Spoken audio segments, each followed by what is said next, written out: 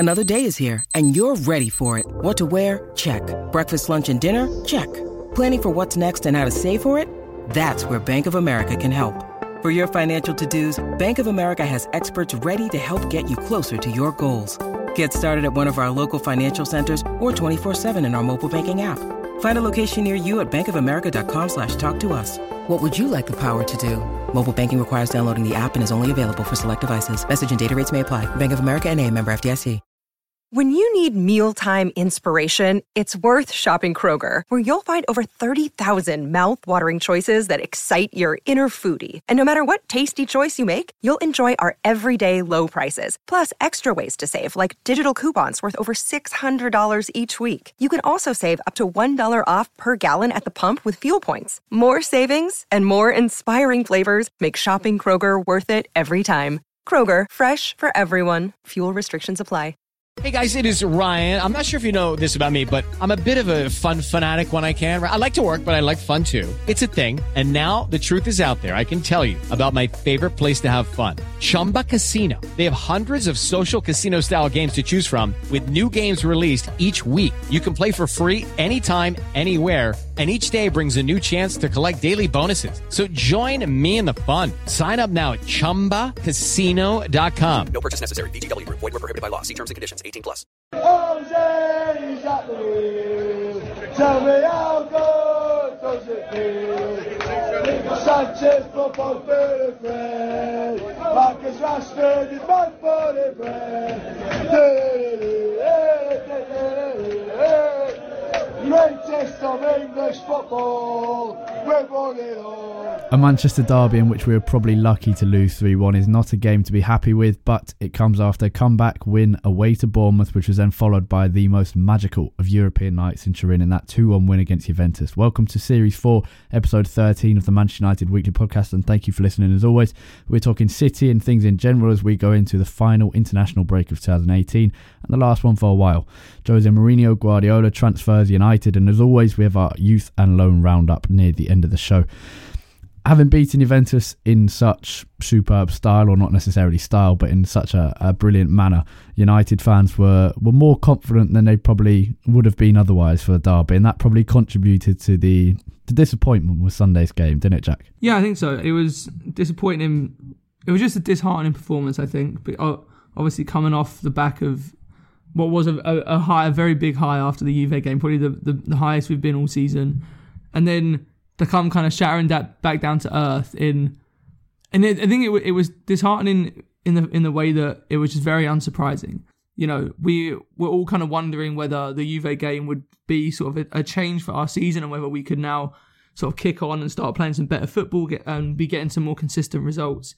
And this was really just back to what we've seen for the rest of the season. I mean, the worst thing about it is that even at 3-1, it's not as bad as it could have been. You know, I think 3-1 is probably a pretty fair reflection on the gap between these two teams at the moment. And unfortunately, the Juve game didn't really provide much of a spark, especially early on in the game where yet again we started horrifically.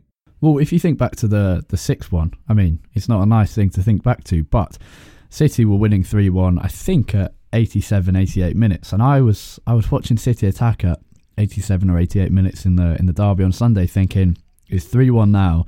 This could easily suddenly jump to 4 to 5 to 6. Yeah. In the same way that it did back in, what was it? I think 2011.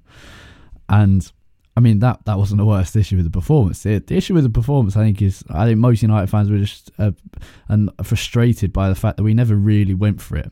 It was kind of a mix of a game where we didn't sit back and really frustrate them. We didn't try to stink out the stadium. We didn't. You think back to the 0-0 draw at Anfield, where the whole of the English media kind of went into uproar at the fact that we tried to defend against one of the best attacking teams in the country. Now, we didn't do that. We could have done that, and yes, it would have frustrated some people. But if we'd managed a 0-0 draw, 1-0 win, a 1-1 draw, even, it would have been a huge result.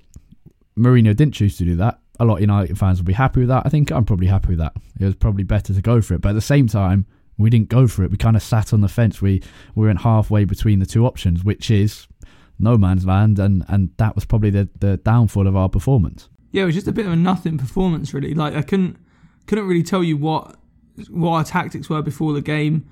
I couldn't say whether we were really trying to sit back, whether we were really trying to hit City on the counter, whether we were trying to take the game to City, because it was just a bit of nothing, really. There wasn't much to our performance.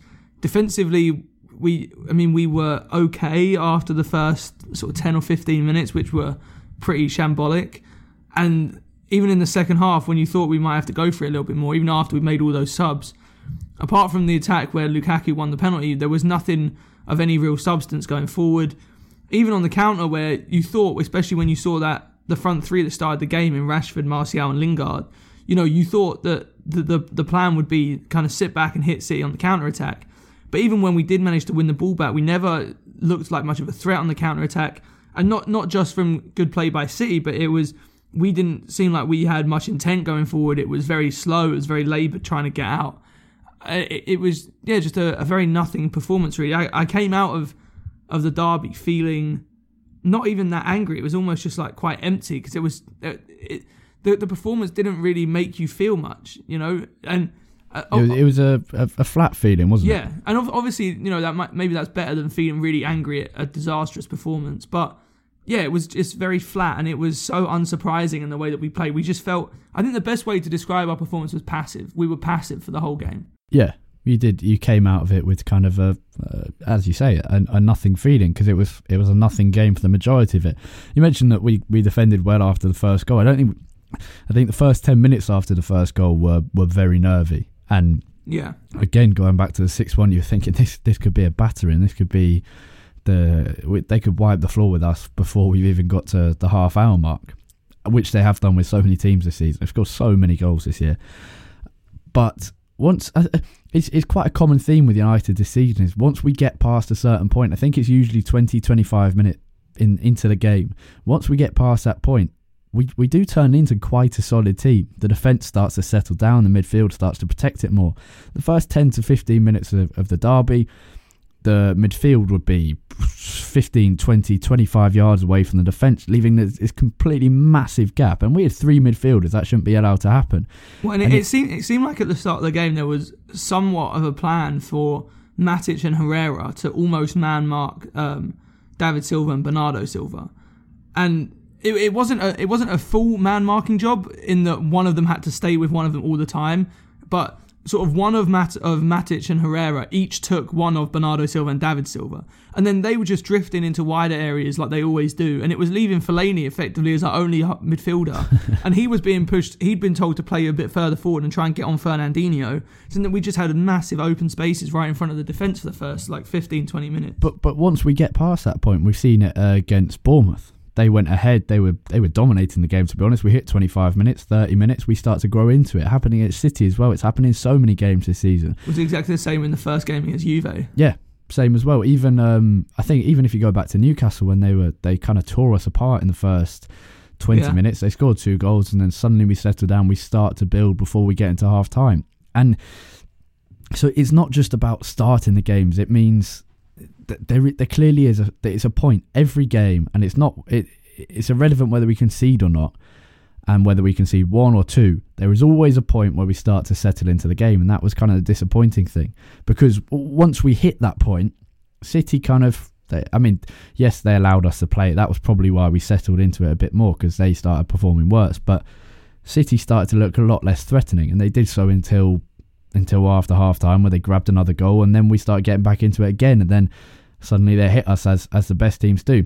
Interesting thing is, no player had a truly awful game on Sunday. There was definitely no player who had a good game. I guess that fact kind of makes it more sad in a way, because it shows that we don't have to play poorly against City to lose comprehensively. We just have to play at our normal level, and we still get completely outclassed. Yeah, there wasn't anyone you could point the finger at and say, "Oh, they had a howler. They were the reason we lost the derby." It was just really a collective. Like I said at the beginning, it was exactly what you would expect from this team at the moment, I think. And I think 3-1 is a pretty fair reflection on where these two sides are at the moment, especially based on what we saw on Sunday. We never looked like we were going to be causing City any major issues. They, after the first 20 minutes, never looked like tearing us apart, but they always looked very dangerous going forward. But But yeah, there wasn't any particular howlers. I would say the person who I think was probably the worst player for us was Matic, but I don't think he was truly awful like he has been in some games this season. And I definitely wouldn't put the whole game on him by any means. There was small individual errors all over the pitch, I think, which kind of contributed to a lot of City's playing, a lot of our downfall. That midfield was full of mistakes. I think Herrera, I'd probably blame Herrera, I wouldn't blame anyone for it, as you say, but Herrera was probably more mistake heavy than Matic was, constantly giving away the ball, like lingering on it for ages, just waiting to be tackled by that City press. The midfield was properly rusty and full of mistakes, proper stodgy, and I mean, it's not entirely surprising, is it? There was no real game plan or direction in that midfield, and then up front, no outlet with Sanchez and Lukaku on the bench. Rashford can be an outlet when he's helped by another quick player next to him. Someone like Martial, yes, but Martial wasn't getting much joy. I think Sanchez up front could have made that game very different. Lukaku, an informed Lukaku could have changed that game around completely had he started. The current form Lukaku probably wouldn't, but Sanchez, had he not been picked up a little niggle in the Juventus game, had he started, I think would have made a real difference to United's strategy in that game. Yeah, I agree. I think Alexis, more so than Rashford, is capable of creating stuff on his own, even if he obviously hasn't played well for us so far at United. But he is capable of creating himself more than Rashford is. That's not Rashford's game. Rashford's game is link-up play. It's beating a man and creating for other people more so than being able to create stuff himself. But I think in games like that, if we were going to set up the way that we set up, I think the players we had on the pitch needed to be our most clinical players, because ultimately we weren't going to get much joy against City. We weren't going to be creating 20 or 30 chances in this game. And as much as we might like Rashford, he isn't the most clinical player. I don't think his movement is the best at the moment. And Alexis, despite how poorly he has played, and he didn't play that great when he came on against City, he has played better in the few games that he started up front. I thought he had a decent game in midweek against Juventus, and I think he deserved to start. Obviously, the groin injury, I don't know how serious it was. Maybe that was why he didn't start. But if he was fit enough, even just to play 60 minutes, I think it was worth giving him a go. Yeah, I think. We don't know about the injury. There hasn't been much word on that, to be honest. Mourinho didn't comment on it massively, but I think you're right. Against Juventus, he was important. I think he was unlucky to be substituted, even though United improved when Fellaini came on. I think that was more because of Fellaini's attributes rather than the fact that Sanchez had been playing poorly. I think Sanchez against Bournemouth and Juventus showed that when he starts up front for United as the lone striker, the proper centre forward, not a number 9, but a proper centre forward, leading the line for United, who starts those counter-attacks. And the Juventus game was a key example where United knew they needed to counter-attack, and Sanchez filled that role. And then again, City, we're going to have to counter-attack. There's no way we're going to be able to take the game to them for the whole game. We'd probably want to sit back, and this would have happened under Fergie, under Van Gaal, under Moyes, under whoever your manager is. Pretty much anyone, apart from possibly Jurgen Klopp in the Premier League, would sit back against City and wait to counter-attack, because that's the way you're going to beat them. Sanchez could have filled that role perfectly, so we don't know about the injury. Someone else who wasn't in the team was Fred, and Mourinho came out after the game complaining about the lack of Pogba. Yes, that was a massive blow. I mean, City were without De Bruyne, but Pogba for United probably even more important than De Bruyne for City, even though he's not played as well as De Bruyne has. But Mourinho complained that the lack of Pogba meant he couldn't bring Fellaini on as a late sub to affect the game as he did in Turin. But I mean, he didn't mention the fact that he had £52 million summer signing Fred on the bench. Yeah, this quote really annoyed me, really disappointed me, just because I think there's just so much wrong with it from our point of view. One, you spend £52 million on Fred in the summer as someone who can be a sort of box-to-box player, who can come in between Pogba and Matic and offer us something. All right, maybe he hasn't played as well as we would have expected so far, but his profile would have really helped in this game, I think. And two, the fact that, again, the only plan B is Fellaini. And I get that he has come up with some important goals for us, and he does cause problems for other teams, but that cannot be your only solution when we're losing in a game. The fact, and even if it is, if you then start Fellaini, you have to have another option on the bench that you feel you can bring on. and not just bring on and fit straight into the way that you were playing before. Try and change the way the team is playing to get the best out of whoever comes on. And we didn't see us change the way we played when Lukaku, Mata, Alexis came on at all. It was just, that quote was really disappointing. I think, listen, Fred has been disappointing so far. He has not lived up to what we expected him to be, and he hasn't played as well as we would have liked. However, his profile of midfielder is exactly what we need in that midfield. And at the end of the day, the replacements that we have for him are not offering us very much, and hopefully, anyway, do not look like they're going to be massive parts of our future going forward. Yeah. So why not let Fred have the season? Why not let him start a run of games, try and get in some rhythm and build a midfield partnership with Pogba? Because ultimately, those two look like the two that you would hope are going to be the ones carrying our midfield forward in the future. It's not going to be the likes of Matic, Herrera, Fellaini, whoever else might be Matic, in there. Should have probably been out the first team at the end of last season, let alone this season, and still should be dropped as soon as possible. But United's midfield lacked creativity, drive, impetus, and as you say, Fred's profile is the kind of player who would give that. Even a Fred that isn't playing at his best, even a Fred that is underperforming in that game, in that season, in that period of time, it's simply about the kind of character of the player, the profile of the player, as you say, and Fred would have given that, because he has that ability. Even if he doesn't have a great game, he offers something different, whereas Matic and Herrera are offering something very, very similar, and in a very negative way, while Fellaini would be left in there and was very useful in terms of his aerial presence, because I think City could have hurt us there, even though we have a massive team. Fellaini kept heading balls away, but Fred could have just given something different and connected that attack to the defence. Talking about the defence, Manchester United have conceded 21 Premier League goals this season, more than the top three combined. I don't really need to add any more to that, do I? I mean, it's that pretty much says it all. And to be fair, as much as we often complain about individuals, it's been every single person that's played in that defence this season, maybe with the exception of Shaw and in recent weeks Lindelof. Everyone who's played in defence has played a role, including David De Gea in that, has played a role in us having a pretty poor defensive record. What did you think of Aguero's goal? Gary Neville said De Gea probably should have saved it. I think that's a little harsh. It was, De Gea has got a very, very small weakness with powerful shots at his near post, usually from further out from that, usually from further out than Aguero's goal. Did you think he should have saved it? I don't think it should go down as a goalkeeping mistake, but I think I would expect De Gea to save that. But I don't expect that shot to be saved, if that makes sense. Yeah. Like, I think my expectations for De Gea are different to my expectations for most goalkeepers, and I think based on what De Gea has done in the past few years, I would expect him to save that, but I wouldn't put it down as a mistake. Yeah, he set the bar so high that you pretty much expect him to save anything. It's got to that ridiculous level where... Also, I don't know if anyone else noticed this, but it looked to me like he was actually in position to save the first goal if it hadn't have come off Lindelof, because Lindelof was standing right in front of him and it comes off, I think it was his shoulder. Yeah. And it looked like De Gea was right there ready to save it. It's frustrating. They would have just gone and scored another one probably had he saved that.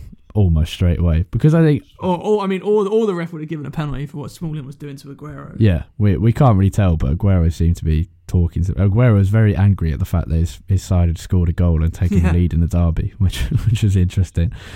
Liverpool have spent longer at the top of the Premier League table, 50 days, than Man United, 45 days, since Jose Mourinho was appointed as manager. Mourinho has, as we were talking about earlier with his excuses about midfield and Fellaini, Mourinho has all the excuses but none of the answers. I think what's interesting about the City result is that the reaction to it wasn't ridiculous, which was kind of good to see. It's not going to change our season, that. A win could have changed our season, but a defeat was kind of the expected outcome. And yes, that's sad, but at the same time, it's not the biggest issue losing to City. The frustrating thing is all the Blues who are going to be banging on about it for the next 2 months, because they're still so focused on being better than us rather than winning trophies and being successful. But it was good to see the reaction wasn't silly, because you took Bournemouth away, Juventus away, and City away, and you thought, if we win 2 out of 3 of those, we've done well. The thing that frustrated people was the fact that we didn't really go for it at the Etihad, but it shouldn't suddenly change all that positivity from the Juventus game, from the Bournemouth game. Yes, I think those 2 results are pretty much papering over the cracks for Mourinho. I think it's basically a stay of execution, at least for now. I hope that's not true, but this result doesn't change what we said after the Juventus game when we were completely euphoric. It doesn't change after the Bournemouth game where we thought maybe he's starting to kind of focus on the United's principles a bit more and trying to form an identity. Yeah, it doesn't change anything at all. The Juventus game was a great occasion and a great night, but it doesn't change what was happening. What is happening at United? It doesn't change how poorly we've played for a lot of the season, because we played poorly for a lot of that game as well. Maybe not poorly, but it's not like we came out and dominated Juve for the whole time. Like we were relatively lucky to get away with a win. As great as the occasion was, it doesn't change the trajectory of our season. Neither does this game, quite honestly, and it's not nice that we. I'm trying to find the right words here. It's not nice that a 3-1 defeat to Man City doesn't represent like a nosedive for our season. It doesn't represent kind of a low point, because there's been a lot already. And to be honest with you, 3-1 defeat in the Manchester derby is pretty much what I would have expected from this game. And it's literally the scoreline I predicted. Yeah. And kind of in the way I predicted as well. I said, well, we try to go for it when we were 2-1 down or 2-0 down, and they'd score a third and kind of close the game out, which is exactly what they did. Yeah. So it's kind of disappointing that this doesn't represent a low point for our season, but that is where we're at. And I think, like you said, winning 2 out of 3 of these games this week is definitely not the worst case scenario at all. And it's probably better than you would have expected before the Bournemouth game. You'd probably say we'd just win that one game out of these 3.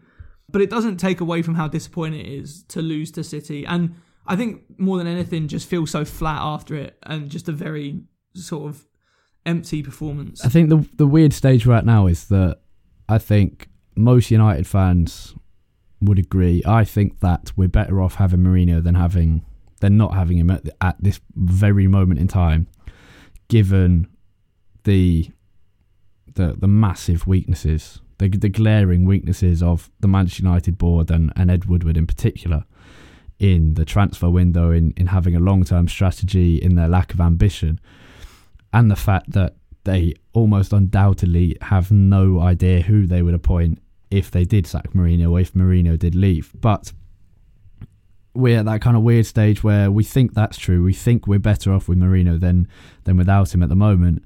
But at the same time, we shouldn't be happy with what's going on. He's not necessarily the best manager we could have right now. It does feel a bit like a stay of execution, and it's kind of the praise we're giving him is for not being quite as bad as the Man United board.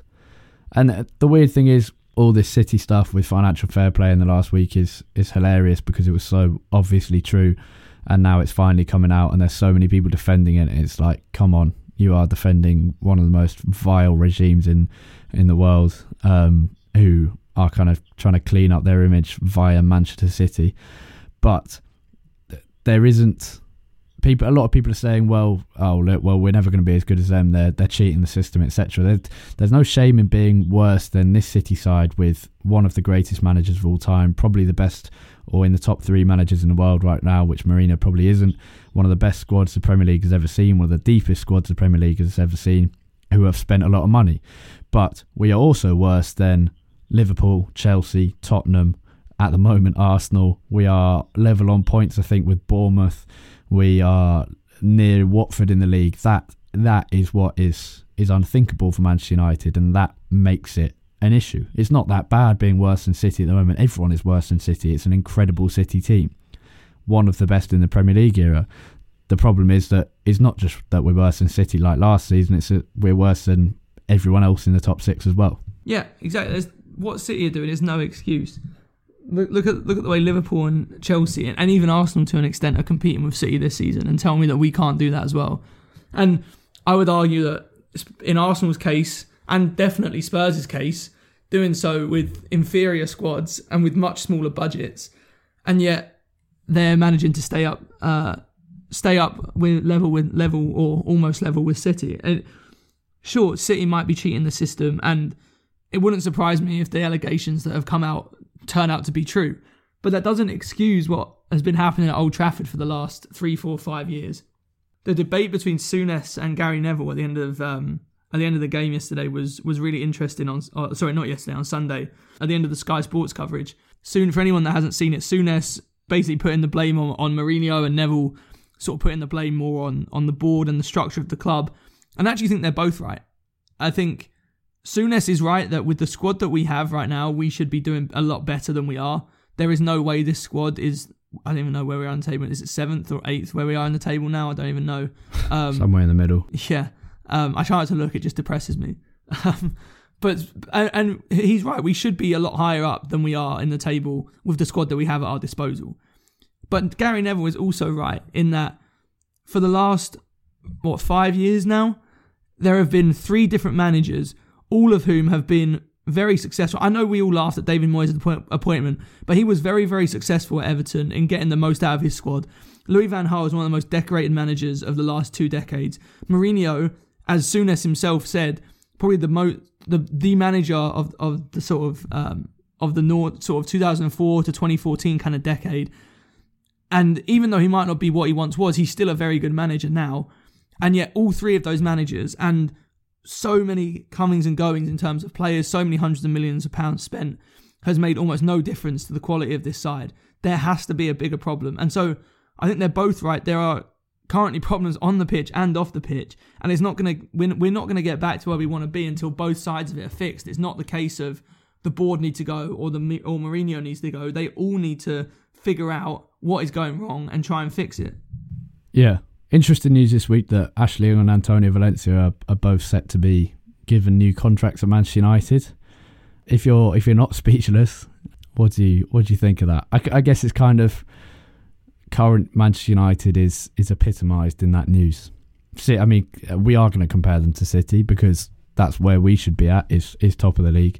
City let Kolarov, Zabaleta go for free, bought proper replacements. Those replacements didn't even work properly, so they bought another replacement. And then we have 32, 33-year-old Valencia and Young, who are both failed wingers and who weren't even that good when they were wingers anyway, because we signed them from Wigan and Aston Villa. Yet they get rewarded with a new contract. There are no balls at Manchester United. Not Mourinho, not Woodward, not the board.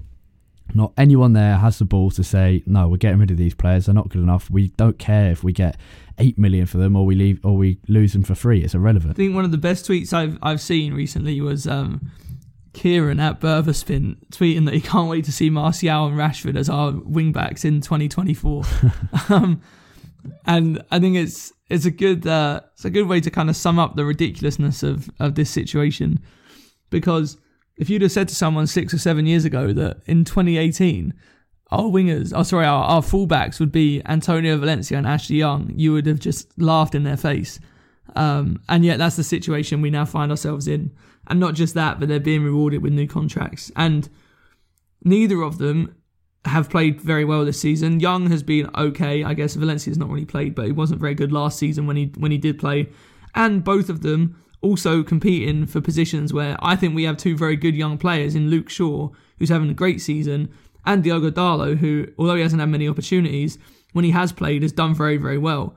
And so not only are we giving contracts to 2 players who should be on their way out because they don't actually contribute very much when they're on the pitch, but they're also probably going to take minutes away from 2 young players who really deserve the time over them more. Yeah, I think Shaw has got that left-back spot nailed down now. Dalot's been injured. He was injured when he first came. He came back in September. He picked up another little injury. I'm not quite sure whether he's fully fit now. If he is fully fit, I would have no hesitation in starting him in pretty much every game, because whoever we have on that right side, he's going to offer more in attack. He seems to be... Can't be much worse in defence. Exactly. It's when you're comparing it to Young and Valencia, it's like, well, how much worse can he do it? I mean, even Darmian would be just as good as those 2 are in that right back position. It's just... it's like if you have Ashley Young and Antonio Valencia as your fullbacks, you're clearly not ready to win the Premier League title. It's so blatant, and the fact that we're trying to keep them is out of financial. We're doing it for financial reasons because it's probably cheaper to keep them than it is to get replacements. When this is the thing, like it seems like we're neither building for the future nor playing to win now, because it seems like with the teams that we're putting out, it seems like, okay, this is it. Like this year, maybe next year, that is our window to win, our window to win the league with this group of players. And clearly, it isn't working out. And I don't think, and it doesn't look like it's going to work out next season either, based on where we are right now. So why wouldn't you then think, okay, this season is not a total loss yet, but it's not like we're going to win the league. All right, we have a chance of getting the Champions League maybe, but why not play some young players? Give them a season to get some opportunity. Play people like Fred, who we have high hopes for, but maybe hasn't produced it so far. And then at the end of the season, if it still isn't working out, then you maybe think about finding some replacements for them. Whereas at the moment, we're just playing players who aren't going to be at the club long term, simply because of their age and their standard of their play at the moment. And we're playing them every single week as if we're desperate for results now. And I've said this before on here, I genuinely think United fans would be willing to go a year with us having a Moyes-esque era, a Moyes-esque season, finishing like 6th or 7th, if it meant that we could seriously build for the future, get all of these younger players into the squad playing together, and then in 2 or 3 years, if we see this come to fruition and these players sort of leading us to glory again, every single United fan would take that over what we see now. Even if we were to finish second every year from now for the next 4 years with this group of players, I think every United fan would much rather go through a year or two of serious pain if it meant that we got some serious joy out of it at the end. And there's also great young players in the youth ranks coming through at the moment as well. I'll speak about in a second in the youth update. I think most United fans would accept that because we're having that kind of season anyway, and that's when we're doing this. Yeah, so exactly. Why not try something new? It's just whether Mourinho is the right man to do that. Perhaps Mauricio Pochettino is,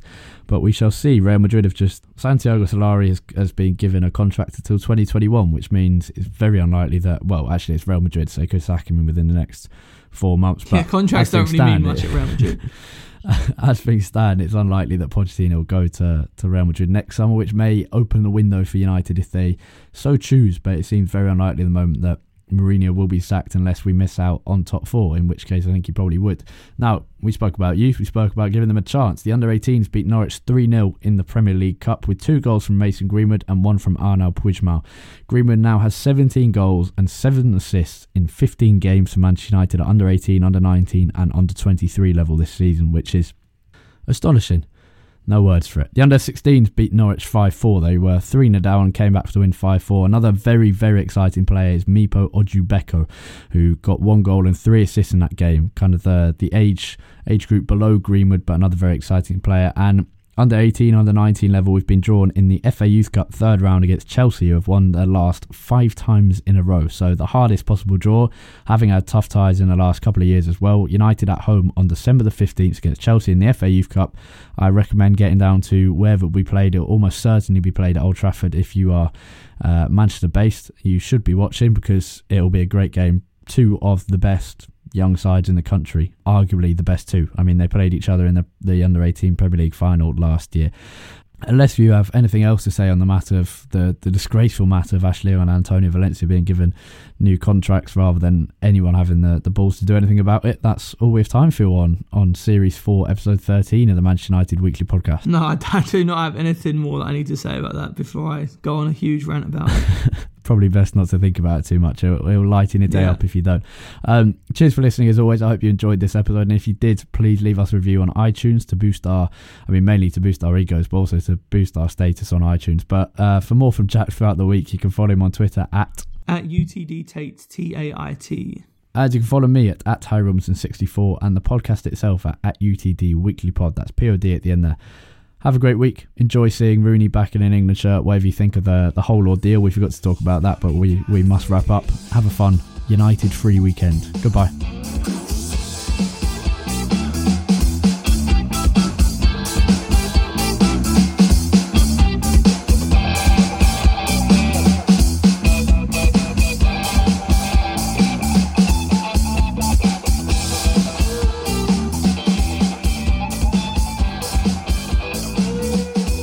Quick message, if you haven't heard or seen on my Twitter, or we released a little taster of my new podcast, United Through Time, the podcast looking back at Manchester United's long and famous history. Released a little trailer the other day.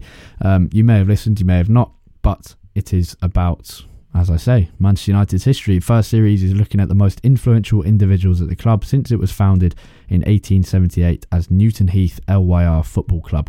First episode is about Louis Rocca, second generation Italian immigrant who brought Matt Busby to the club, who stopped the club being called Manchester Celtic back in 1902, who saved the club from bankruptcy twice, or at least helped to do so, who was involved in pretty much everything that kind of shapes United to what it is today, the foundations of the club, Old Trafford, red and white, the name Manchester United, the academy. He also helped set up the academy in the 1930s, so massively important man, massively underknown. First episode out on iTunes, Acast, Spotify, everywhere you can find this podcast. You'll find United Through Time as well. You can find it on Twitter at UTD Through Time. Any other questions, just send me a note on Twitter. I hope you enjoy it if you do manage to listen, and have a great week. Goodbye. Sports Social Podcast Network. Okay, round two. Name something that's not boring. A laundry? Ooh, a book club. Computer solitaire, huh?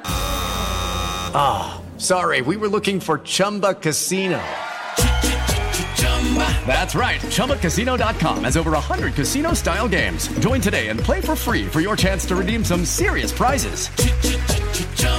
ChumbaCasino.com. No purchase necessary. Void where prohibited by law. 18 plus terms and conditions apply. See website for details.